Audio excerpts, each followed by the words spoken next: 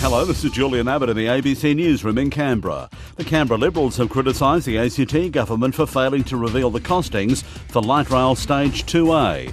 Political reporter Tom Maddox. The government yesterday announced Cabinet's signed off on the business case for Stage 2A, a 1.7 kilometre journey spanning 3 stops from Alinga Street in Civic to the edge of the lake at Commonwealth Avenue.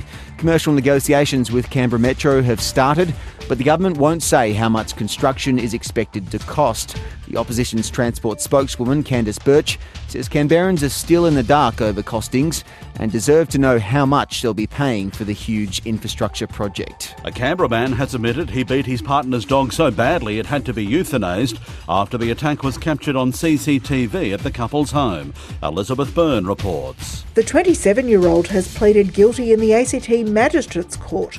Court documents reveal the footage shows him punching the dog and throwing it across the yard before taking to it with a shovel handle.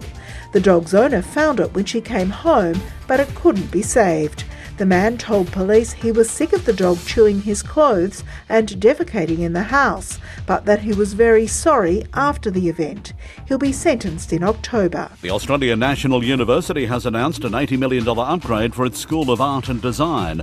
The school's building was once home to Canberra High School. The heritage-listed building hasn't had a facelift in almost 50 years. The upgrade will include a new 2-storey building. An exhibition featuring a behind-the-scenes look at animated movies including Shrek and Madagascar will open at the National Museum tomorrow.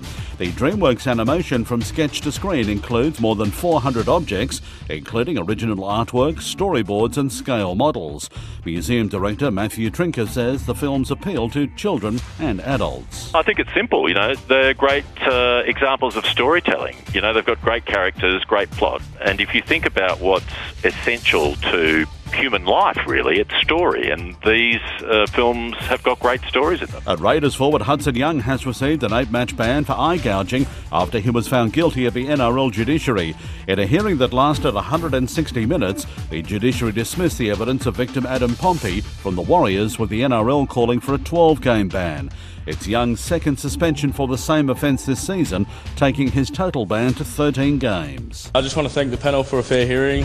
Although I'm disappointed with their decision, I'll accept my punishment and learn from it. I'm now focused on returning to training this week and doing everything I can for the team. And that's the latest from ABC News in Canberra.